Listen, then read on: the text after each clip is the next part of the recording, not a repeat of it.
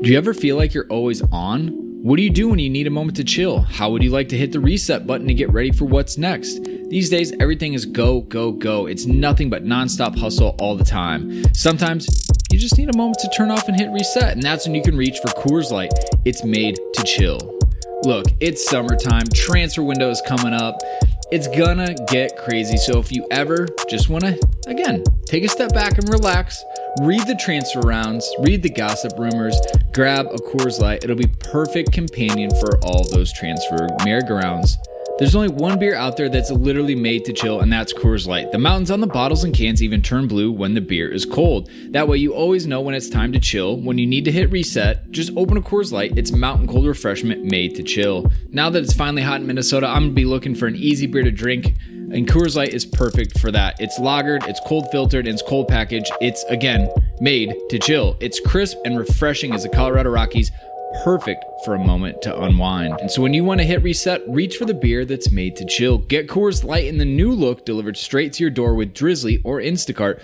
Coors Brewing Company, Golden, Colorado. And, as always, celebrate.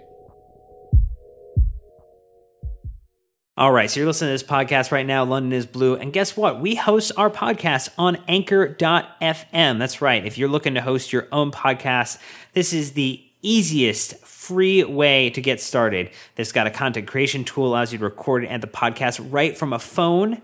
That's right, don't even need a computer, but you can do it there too. They'll also help you distribute it, which is probably the most challenging part. You don't want to have to mess with that. They got you covered. You can get it right on a Spotify and Apple Podcasts, as well as any other place podcasts are found. And you know what? You can monetize it too. Make a little cash for sharing your great content with the world. It's everything you need to make a podcast all in one individual place. So you know what? Head over to your app store, download the Anchor app, or head to anchor.fm to get started if you're ready to launch your podcast and make it happen. I'm Pat Nevin. This is Ali Riley. Hi, this is Ruben Loftus-Cheek, and you're listening to the London is Blue podcast. Welcome back, Chelsea fans, to another episode of the London is Blue podcast, your home for all things Chelsea FC. Dan, Mike, Nick, and myself cover all the match reviews from the latest Chelsea matches. We cover the team news and even throw you some exclusive interviews. Thank you already for being an awesome listener, and you know what? Let's jump right in.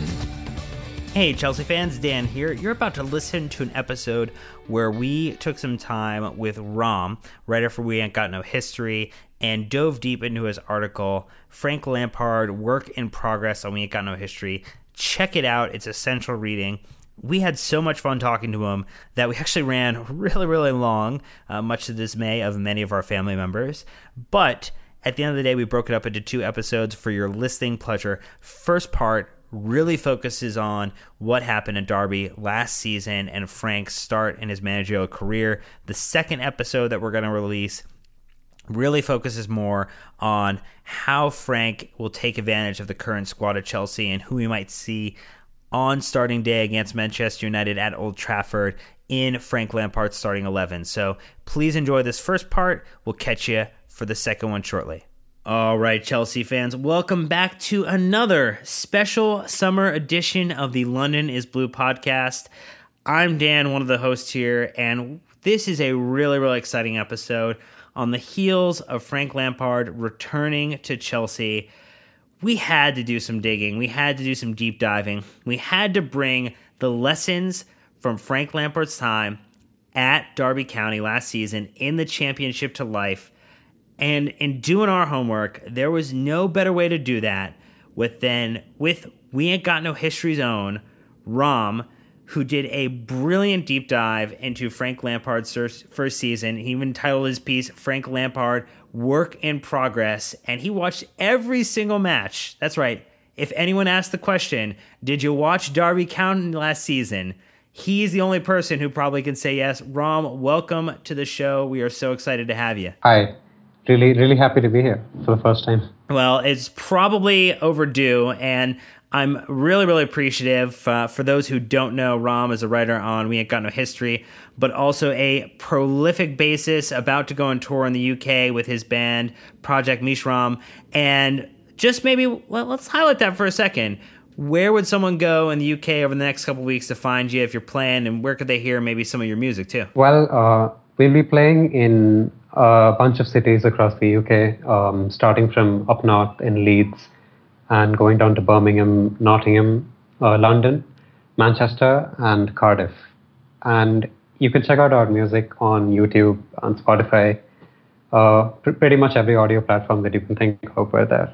So, do you think when you're in Leeds you might do a special Frank Lampard tribute song? I'll think about it. Yeah. Oh, excellent. Well, as someone who had a chance to watch all of Derby County last season, where's your excitement level as it relates to Lampard being announced as Chelsea's newest manager? Oh, you have no idea how excited I am. This is something I've wanted to happen ever since I heard Lampard was taking his first steps into management. Although, I mean, like probably everyone else, I didn't anticipate that it would be this soon, you know. Also, having watched Derby for most of the season, there is a part of me that feels a little sad for Derby because, unfortunately, in all of this, they've been left in the lurch. And I think that deserves to be acknowledged because they were in the process of a rebuild and they were in a good place, and now the manager is presumably leaving. So yeah, there is one part of me that's a little disappointed, but the Chelsea part of me is jumping for joy. Its happiness knows no bounds because Lampard was my favorite Chelsea player. I mean, it's really hard to choose between Lampard and Drogba, but yeah, I'm really looking forward to seeing a manager who has a huge connect with the fans and who players and supporters alike will relate to, and who will also probably give the youth a chance. So, yeah, I'm buzzing, to be fair. Well, don't bounce out of your seat just yet because we still have plenty of podcasts to go through. But yeah, I echo your thoughts around just being beyond excited for Frank as if not one of the best players to play for Chelsea ever. When John Terry says it, you probably have to believe it's true that Frank Lampard is the best Chelsea player of all time. And having not maybe watched as much Derby as you this season, but seeing some high matches and some low matches, and we compared notes upon which matches fans should see to see the best and worst, the Jekyll and Hyde of Frank Lampard's first season at Derby County. I think a critical point that you mentioned is the fact that we probably don't talk enough about or just realize that it is quite unfortunate for Derby to be losing someone as special as Frank with the way that he maybe change the culture a bit. Would you think would be a fair statement from what your observations were last season? Oh, most definitely. So the way Derby have been functioning for the last few years is, obviously they got relegated after that season in 2007, if I'm not wrong, where they finished with the lowest points tally the Premier League has known in a while. And since then, they've been on this quest to get promoted back to the Premier League, as every club in the Championship is. But the thing is that they were one of the more relatively well-off clubs in the Championship. So they've been spending a lot of money in a rather unwise manner. So the manner that they used to recruit players is very different from, say, how Norwich is functioning right now, or even Huddersfield, who have very smart recruitment policies. So one thing was Derby would only recruit from within the UK for most part, and the way things built up over the seasons led to a situation that they had a lot of players on their books who were, in and around the age of 30,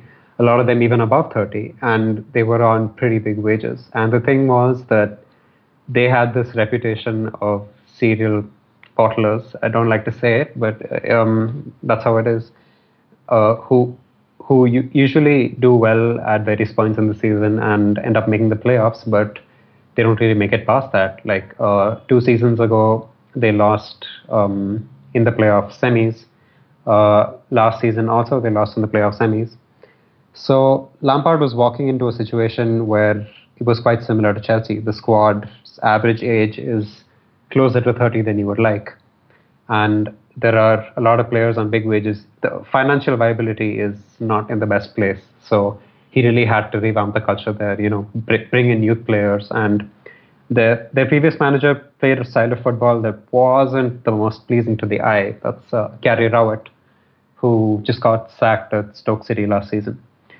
And so yeah, Lampard really had to change things up. He had to bring in a significant amount of young players into the squad. He had to manage the senior heads in the squad such that no one was really left disgruntled. And he also had to rekindle that connection with the supporters, which he really did. He passed that test with flying colors, I'd say. Yeah, I think if we look at any of the social media, whether it was the locker room celebration after beating Leeds in the semis, or that was majestic. it was probably my favorite moment of the Derby season after what ends up being the heartbreak in the final. But singing your own song, your own hate song back, and just celebrating and popping champagne bottles off it is a pretty fantastic scene.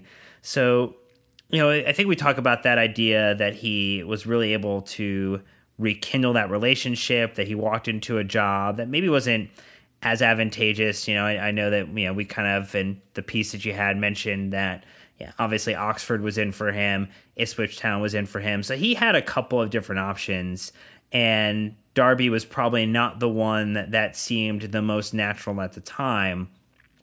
Was there a thought in your mind initially about how Lampard was going to do? Do you feel like he achieved expectations? Do you feel like he overexceeded expectations? Because ultimately, Derby was there last season as well. Like, they didn't necessarily change position. They only got a little bit deeper into the playoffs, and they still didn't get promoted again. Yeah, so I'd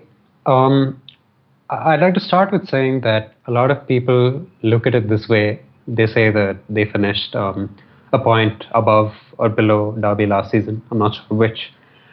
And they scored like one goal lesser than Derby last season or whatever. But the fact of the matter is that the makeup of the squad last season was very different from what it is this season, because they had a squad pretty much full of players who had proved themselves at this level. And they had Vidra up front, who has been scoring in a prolific manner in the championship since like 2012, that far back. He burst onto the scene when Gianfranco Zola was in charge of Watford, when Nathaniel Chaluba was there. So that should give you a fair idea of how far back that player has been proven in the championship. Similarly, they had the likes of Andy Wyman and Olsen and Wisdom and so on. All of these players have a lot more experience than the ones that were brought in this season. If you look at the likes of Mason Mount, Harry Wilson, and Fikayo Tomori, if you think about it, Mount has one season of prior football with Vitesse. Harry Wilson has half with Hull City. Tomori has practically one with Hull City. He had half with Brighton, but he barely played. So he had these three players as the most important players in his squad, apart from Richard Keogh. And you have to consider as well that he brought Jayden Bogle in from the academy. And Jayden Bogle is someone who had played, I think, 4 or 5 times for Derby's under-23s. So he was practically fast-tracked from making the step up from youth level to the first team. And that's 4 players that I mentioned now. And in addition, there's Mason Bennett.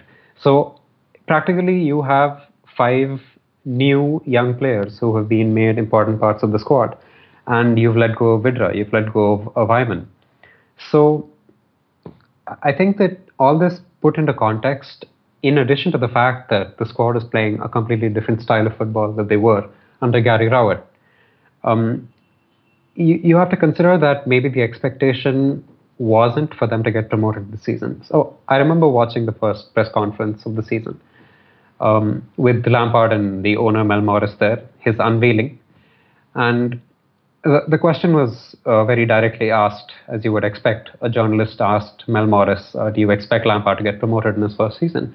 And the answer, as I remember it, was that it was not the explicit target. So they were clearly looking at a rebuild towards a more sustainable future. And I think the consensus among Derby fans as well will be that Lampard's goal for the season was to just keep Derby in a safe place, somewhat similar to what it may be at Chelsea this season. To just keep them in and around things, not too much of a fall from grace, but also have that rebuild in full swing. So I think in the context of things, he's done very well to get them to the playoff final. There are questions about his style of play and everything. All that is fine, but when you look at things in a broader context, then you have to agree that Lampard has done a pretty good job this season, and he's done more than what I would have expected of him. And going by my interactions with a lot of Derby fans, I think it's the same with them as well. Well, and I don't know if you've gotten this same feeling, but when I go and read, whether it's the Derby subreddit, when I look at the respondents to or replies to the tweet of Derby confirming that they were going to allow Lampard to talk to Chelsea, preventing any type of legal issue down the line, they were heartbroken. They were disappointed. And, I think that, to me, referencing to the 2 points that we made previously, talking about his ability to restore connection between what happens on the pitch and the supporters in the stands, and his ability to show this idea that there's a project here, that there's something worth investing in, has really left a lot of the fans crestfallen. I know you've engaged with a lot. Did you feel that same response as you kind of reached out, engaged with other Derby fans to talk about what it maybe looks like or how they're feeling about all of this? Oh yes, yeah. I follow and I interact with a lot of Derby fans on Twitter. I've been doing so all season.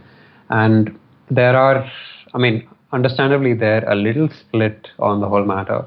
Some of them are a little bitter about Lampard leaving, and that's fine. I'd understand that, because he's been asked in press conferences and at the fans forum, which I watched, about the Chelsea job. And yeah, if you put yourself in his shoes, if you're talking about a club where you've spent a majority of your playing career, and you're hailed as a legend over there. The fans over there love you probably more than they do at Derby.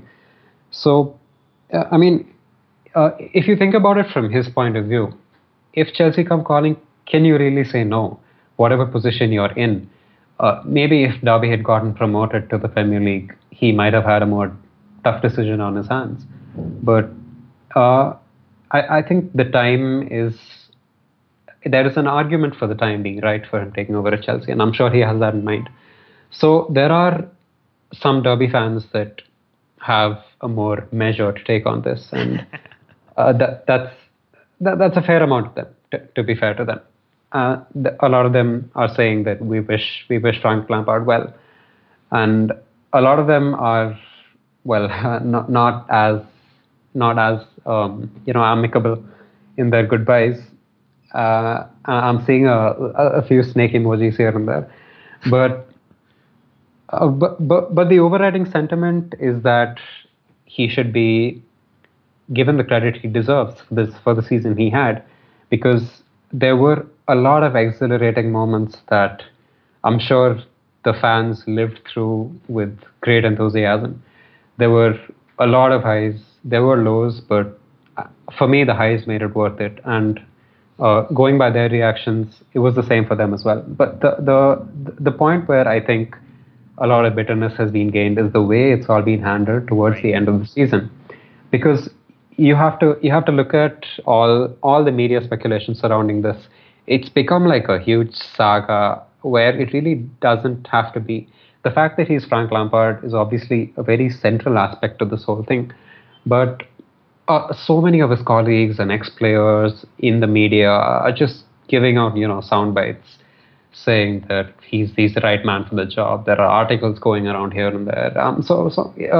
I'd understand if Derby fans feel that they aren't really being respected in this whole matter, and they already have like a bit of a false start, because being in the playoff final, you naturally have a little less time than other teams to prepare for the new season. Right. So I can understand why it's incredibly annoying, and a lot of their ire stems from there. But overall, I would definitely say that they really love Frank Lampard, and given some more time, even those with a little more harsher takes on this whole thing would have mellowed down, and they will be referring to him as someone who did a lot of good work in his time at the club. Yeah, I think his friends like Didier Drogba, who have done him well on so many occasions, may have worked a little adversely to the appointment and anointment with his Instagram stories. And Yeah, but such is I life. think that was. I mean, while that would have been pretty exciting for Chelsea fans to hear things like, just relax, or he's talking to them. It's not necessarily the best thing to do, and uh, people heavily vested in another club and heavily vested in Lampard are involved. So I would have appreciated it, or I would have liked it if so many people were a little less outspoken on the whole matter. So yeah, I see it. So one thing I would say is that Frank Lampard wasn't the only person from Chelsea that went to Derby from a coaching perspective. We also saw Jody Morris head over of Chelsea fame as well. We saw Chris Jones come over, and then he also, among his coaching staff, brought in Shay Given. Some of those coming back over to Chelsea as a part of his coaching ensemble, his backroom staff. If you were looking at, and if you could maybe quantify what you thought the percentage breakdown, if you said X percent of this belongs to Frank, what percentage would you maybe give to that backroom staff, that coaching staff, that nucleus that helped take Derby into the championship final this past season and come just 90 minutes short of getting back promoted back into the Premier League? Okay, yeah. Well, yeah, that's an interesting one. So Lampard obviously is very new to this, whereas that is not the case with Jody Morris. So for any manager entering the game for the first time, it's probably very prudent to surround themselves with people who have perhaps more experience than them. And going by what Lampard said, he wanted to strike a balance between people who are young and hungry, have a desire to succeed, and probably those who had more experience in management or in coaching than him. So taking Jody Morris with him was a very wise move. And one thing is that he was probably working with Jody last season when he was completing his coaching badges. He was working part-time with the Chelsea under-18s. And having Jody also helps because given the nature of the task over there at Derby, which would involve handling young players, Jody is quite proficient with that, given he's been handling the Chelsea under-18s and doing very well with them. And it's hard to tell these things, but I'd like to think that Morris also has an appreciable role in tactical nous, because I saw Lampard make a fair few naive tactical decisions, maybe in-game or to start some games, case in point being the Championship playoff final, or in a couple of games against Leeds earlier in the season, among others. But that was enough to tell me that Lampard as a manager is very much at the beginning of the curve tactically. He has a lot to learn tactically, although there are encouraging signs. So you can tell that tactically Lampard isn't all the way there yet. And going by Morris' performances with the Chelsea youth teams, you can tell that Morris is probably ahead of him in the curve, even if only due to more experience. So I'd say that his roles would have been split with Morris in a fairly equitable manner. It's a little difficult to put percentages on that, but my 2 cents would be that they both contributed to things tactically in a fairly equal manner. And I think Lampard would have had a larger role mainly in man management, because if there's one thing you can garner from everything people say about Lampard and all his interactions ever with the press, whether he was at Chelsea or whatever content regarding Lampard you can consume, it's that he can speak very well and he's very good with people. He's probably a huge influence in the dressing room at Chelsea, and being such a well-regarded figure in football in general, there's no doubt that he would have been a massive influence at Derby as well. So I think a large part of the man management would have gone to Lampard. although you would assume that he had Morris's help in the development of some young players. So, yeah, that's how I see it. The way I see it is that in his first couple of years or 3 years into management, he might split his tactical duties or coaching duties among his backroom staff in a more equitable manner. But when it comes to man management, I think he's right up there, and you can see that among the harmony that the squad has, and just the overall connection, the vibes that you get from the squad and the fans. Lampard, personality-wise, is up there. So tactically, he has a lot to improve, but being a good man manager is, according to me, something that can't really be taught. And you have people like Ancelotti who are known for their man management skills, less so for rigor in training. Or just a touch. Yeah, just a touch. So yeah, I think Lampard has these bases covered, and as long as he has himself surrounded by good footballing people, as he did at Derby, and he continues to distribute his duties smartly the way he has done, or so I presume, at Derby, then he'll be fine. Yeah, he definitely was the Luke Skywalker, getting a little bit of that mentorship from a Jody Morris as an Obi-Wan Kenobi. Pre visit to the Death Star. We're gonna pretend they never made it to the Death Star. Right. So, kind of with it, keeping that in mind, you made a reference to some of the tactical elements, and I think that's something that fans really love to sink their teeth into. They really want to talk about formations. They want to talk about players. Everybody's trying to come up with their predicted starting 11 for the first day of the new season, which we know who's going to be healthy enough for that. So credit to them for trying. My understanding was that for the majority of this season really was a traditional 4-3-3. But we did see a couple of different, I remember seeing the 4-4-2. I remember seeing the 3-4-3 once or twice. But in your article, you also talked about the 4-2-3-1. You talked about the 3-5-2, that there were definitely a couple of times that Frank really went to the kitchen sink and just kind of pulled out what he thought was going to be necessary to make do, which excites me because I think the flexibility is something we didn't see last season and got to be very, very challenging to watch at times when you saw the same passing triangles occur from the center back to the midfielder, back to the center back, or these same triangles were being completed regardless of where they were on the pitch, and that didn't seem to be what was happening at Derby last season. What are your thoughts on formation, flexibility, and what we might be able to expect to see based upon what you saw last season? Yeah, so, well... I know that's a lot. The tactics are a lot. just framing it in my head right now. So the first thing to acknowledge is that the way he played out of the back wasn't too dissimilar to Maurizio Sarri at Chelsea. They had a lot of combinations between centre-backs and full-backs, centre-backs on the DM. But they were noticeably a lot quicker when they got to the final third.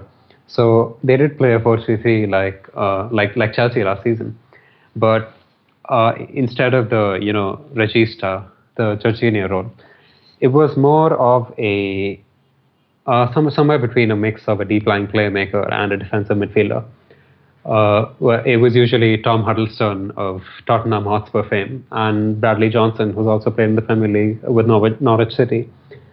So the defensive midfielder, unlike Jorginho at Chelsea, didn't really have to, just keep possession taking with very short passes. And I'm not going to get into the whole regista debate right now, but the differences are that the holding midfielder at Derby had a lot more defensive responsibilities than Jorginho had at Chelsea, or was much more adept at performing them than Jorginho was at Chelsea. So that is one key difference between the 4-3-3 at Chelsea and Derby. Another thing is that the fullbacks, I see fullbacks as a bit of a question mark if Lampard does take over at Chelsea, because ideally, he wants his fullbacks to be very mobile, very enterprising in attack. His right back, Jayden Bogle, 18 years old, he used to just bomb up and down the right flank, taking people on. I think he ranks among the top for progressive dribbles in the whole league. So he wants his fullbacks to be very attacking and very proficient at crossing, which is another potential question mark over that and Chelsea. And his midfield, the two midfielders ahead of the holding midfielder, aren't very dissimilar to those of Chelsea. One has to be a little more attack-minded and one a little more defense-minded, in the form of N'Golo Kante, as we had at Chelsea, and Craig Bryson, who was a similar workhorse kind of midfielder at Derby, and Mason Mount on the left as compared to Ruben Loftus-Cheek, both midfielders who can easily break the lines, whether it's with dribbling or it's with progressive passing. But basically, a lot of creativity in midfield was coming from that left-hand side. And the striker has to be someone who can ideally, press very well, because Derby's press was quite high, and although Mason Mount led it from midfield, he was the first one to press in midfield. The striker's role is very important, and I've seen that directly lead to a few goals. So there are a few differences. Also, the two wide players don't have two dissimilar characteristics. I'd say they're probably the most similar among Lampard's Derby and Sarri's Chelsea. So that's as far as it goes with similarities and dissimilarities among the two sides. As far as tactical flexibility goes, I think that is the biggest difference between Lampard and Sarri, because Sarri, maybe he messed around with the false nine a few times, right? Because he wanted Hazard up there. According to him, it was more defensively stable or whatever. Sure. But Lampard went through a lot of different formations, whether it was to start with or whether it was in-game. I mean, obviously his preferred base formation was a 4-3-3, as I've just described. But that was also easily flexible into forming a 4-2-3-1, which I would have liked to see Sarri try. He started a lot of games with 4-2-3-1, and he also transitioned into a 4-2-3-1 in many games, with Mount, or the left-sided midfielder, pushing a little further up and assuming a more advanced basic position, and there being like two holding midfielders instead of one. And he also tried a dual striker formation in many games. I've seen him bring on the likes of David Nugent, Jack Marriott, experiment with various kinds of strikers in either a 4-4-2 diamond, a narrow diamond, and even a 3-4-3. There was this game against Norwich City when the stadium lights went out and Derby were trailing 3-2, and they resumed after a break, and Lampard rolled in a very, very attacking 3-5-2 or a 3-4-3. It was pretty fluid, and they scored 2 goals in about 10 minutes to win that game 4-3. So that was brilliant. So he has shown signs that he's flexible with in-game changes. He has not been afraid to make early game substitutions, which is a good sign. And he's also another example of where he switched up his formation pretty well was in that game against Leeds United, where he made a change in the 44th minute to a 4-4-2 diamond, and that worked wonders. Yeah, bringing in Marriott in that game was quite the literal game changer. Exactly. Yeah. The only thing is, apart from fullbacks, I think that strikers are another red flag, because I know that he experimented with effectively 4 different strikers during the season at Derby. So this is something I didn't cover as much in the article because I thought people would probably snooze off while reading it. If they did, they are not a true Chelsea fan, because the amount of data and information here preparing for the season. Look, we can't sign players right now, Ram. Like, we have to do something to occupy our time. That's true. So he played with Martin Waghorn up front for a large part of the season. Waghorn, having just arrived from a prolific season at Ipswich Town, is not the tallest striker. I think he is only 5'9" or 5'10", but he's very stocky, so he can function as a hold-up striker, and he's very good in the air because he can use his body very well in aerial duels. So he had Waghorn, who could function as more of a hold-up guy, as well as a pretty mobile striker because Waghorn was also deployed out wide, and sometimes there was a skewed 4-3-3 where Waghorn was playing as a wide attacker, but he was also like sitting a lot more narrower than their wide players would, so it was skewed in that sense. And so you had Waghorn, who was like a bit of the best of both worlds where it comes to having a target man and having a more mobile link-up oriented striker. And then there was Jack Marriott, who had a really prolific season at Peterborough United in League One. He is a superb finisher, as we saw in the game against Chelsea and the game against Manchester United. Brilliant striker. I think he's going to have an excellent season next season.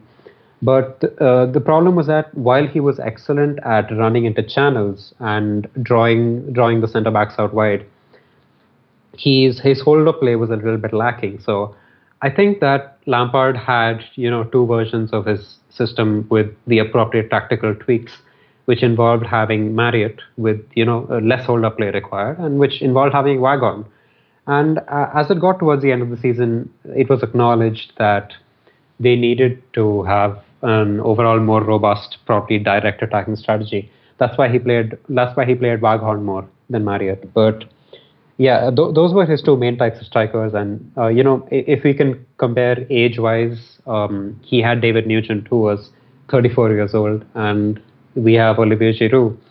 But the problem is that I think Nugent was probably more mobile. So I don't know how it really fits in for Giroud next season, because if Giroud has to be most effective in a Lampard system, it's probably with someone playing very close to him, or just someone to feed off the excellent hold-up play that Giroud provides.